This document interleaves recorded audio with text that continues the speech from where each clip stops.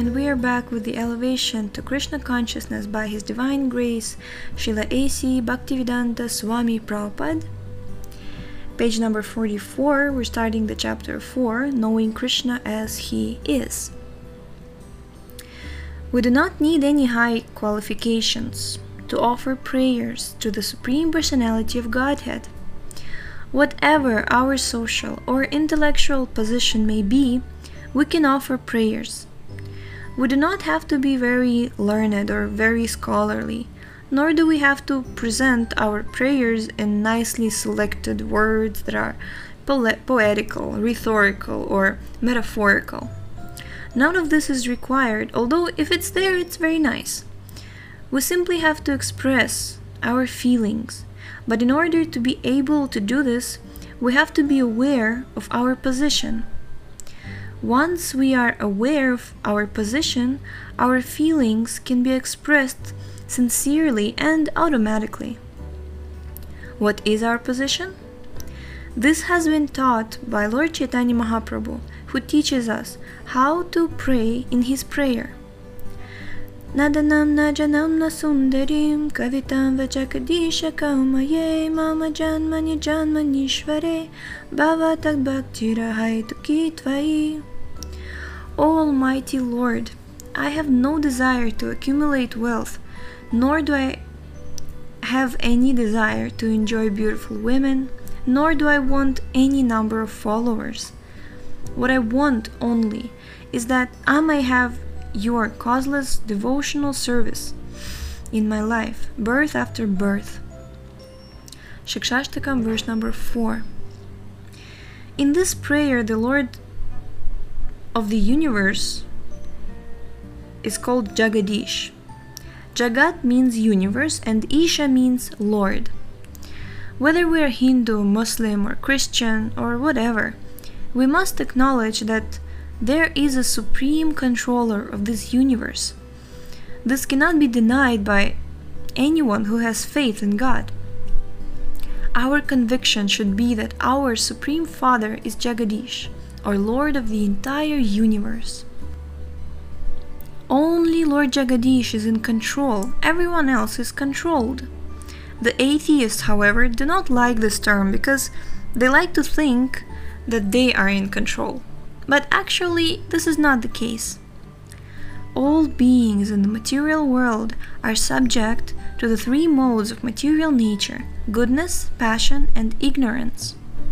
But the Supreme Lord is above these modes. Tribhi gunamayer bhavair ebhi sarvamidam jagat mohitam na bhijanati mamebhyah paramavyayam. Deluded by the three modes, goodness, passion, and ignorance, the whole world does not know me, who am above them and inexhaustible. Bhagavad Gita 7.13.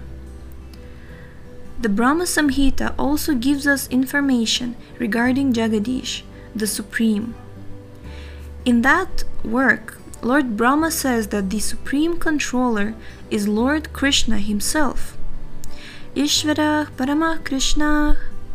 The word Ishvara means controller, and the word Parama means supreme. All of us are controllers to some limited extent. If we have nothing to control, sometimes we keep a dog or a cat so we can say, "My dear dog, please come here." In this way we can think, I am the controller. Sometimes the tables turn, however, and we find that the dog controls the master. This happens because actually no one is the controller and everyone is controlled. Unfortunately, we are forgetful of this situation, and this forgetfulness is called Maya. We refuse to accept any controller of this universe, because if we accept a controller, we have to account for our sinful activities. Just as when we accept the government, we have to account for our unlawful activities. Our position is that we want to continue our sinful activities, and therefore we deny the existence of a controller. This is the basic principle of godlessness.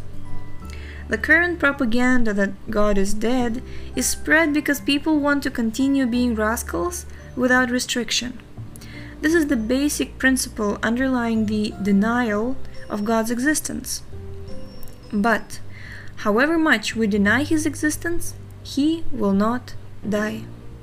In this regard, there is a Bengali proverb that says, Shakuni share goru marana. The word shakuni means vulture. Vultures enjoy dead animal carcasses, especially the carcass of the cow. Sometimes, a vulture may go for days without a carcass. Therefore, this proverb says that the vulture curses the cow, wishing him to die. But this does not mean that the cow will die just to oblige the vulture.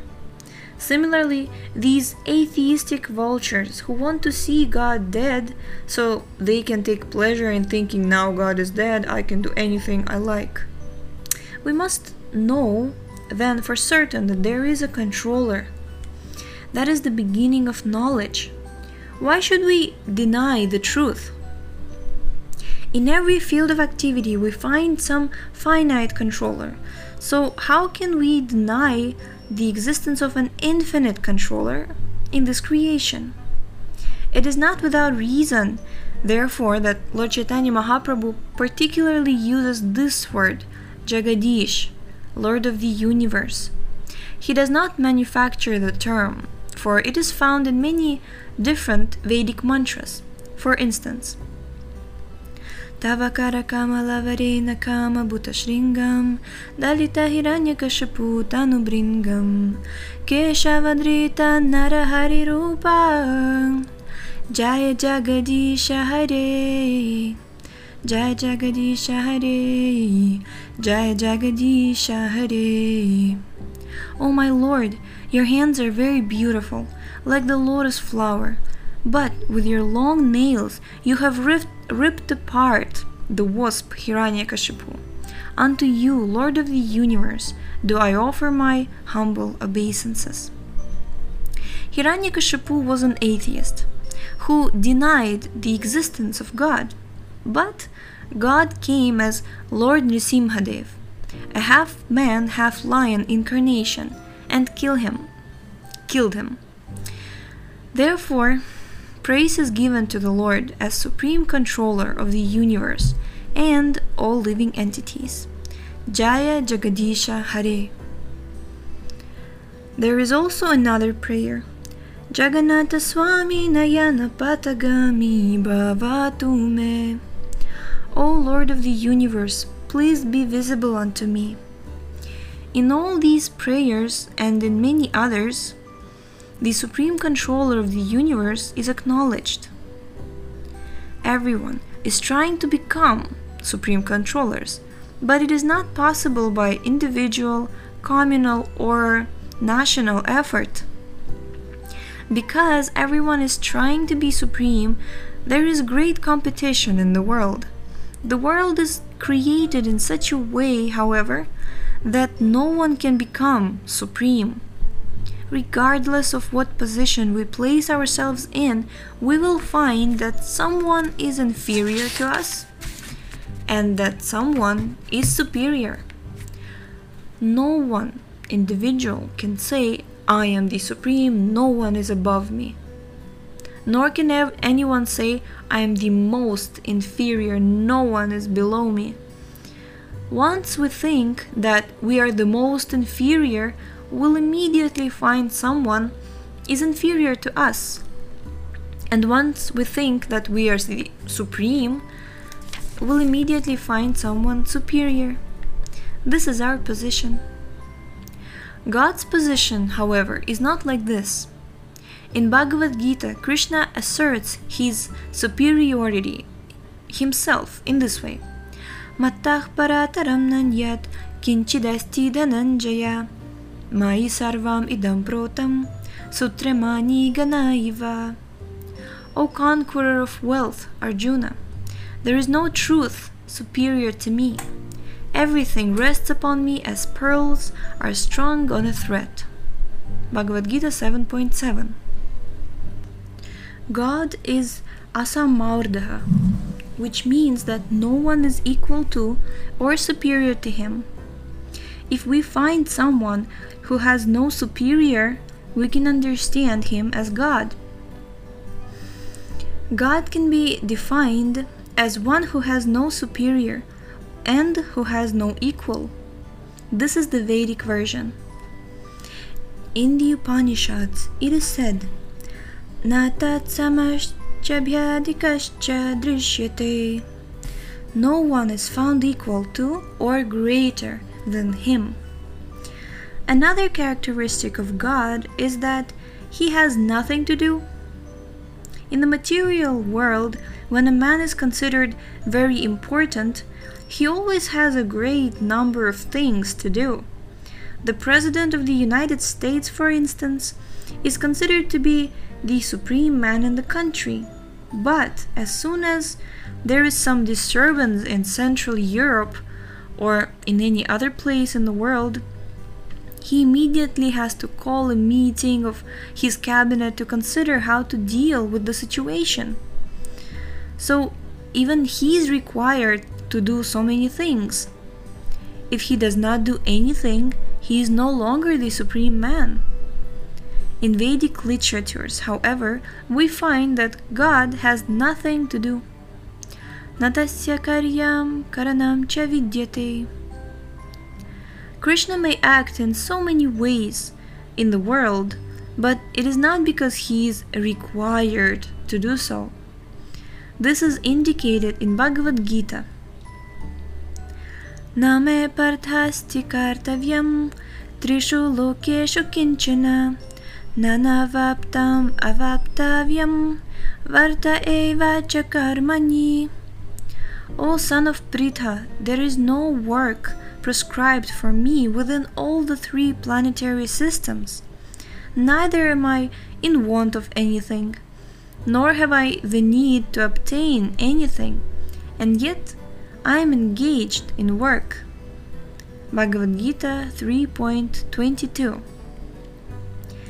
In this respect, it is interesting to note that one European gentleman who went to Calcutta and visited several temples noted that in the temple of the goddess Kali, the deity had a very ferocious figure with a chopper in hand and was cutting off the heads of demons and wearing them as garlands. In other temples, he saw the deity engaged in similar activities. But when he came to the Radha Krishna temple, he said, "I find that in this temple there is God." When asked how he concluded this, he said, "In every temple I saw that the deity was doing something, but here I see that God is simply playing a flute and enjoying himself." He obviously has nothing to do. This is a very intelligent conclusion. Indeed, it is the Vedic conclusion. Jai. So thank you so much for tuning in today, and this book is in the description. You can find the link to read, download, or purchase. So please, this is your chance, and our email is also there if you'd like to connect with us. So this was Shravanam Diaries, and we will see you next time, continuing reading this beautiful chapter about knowing Krishna as he is. So stay tuned. Hare Krishna.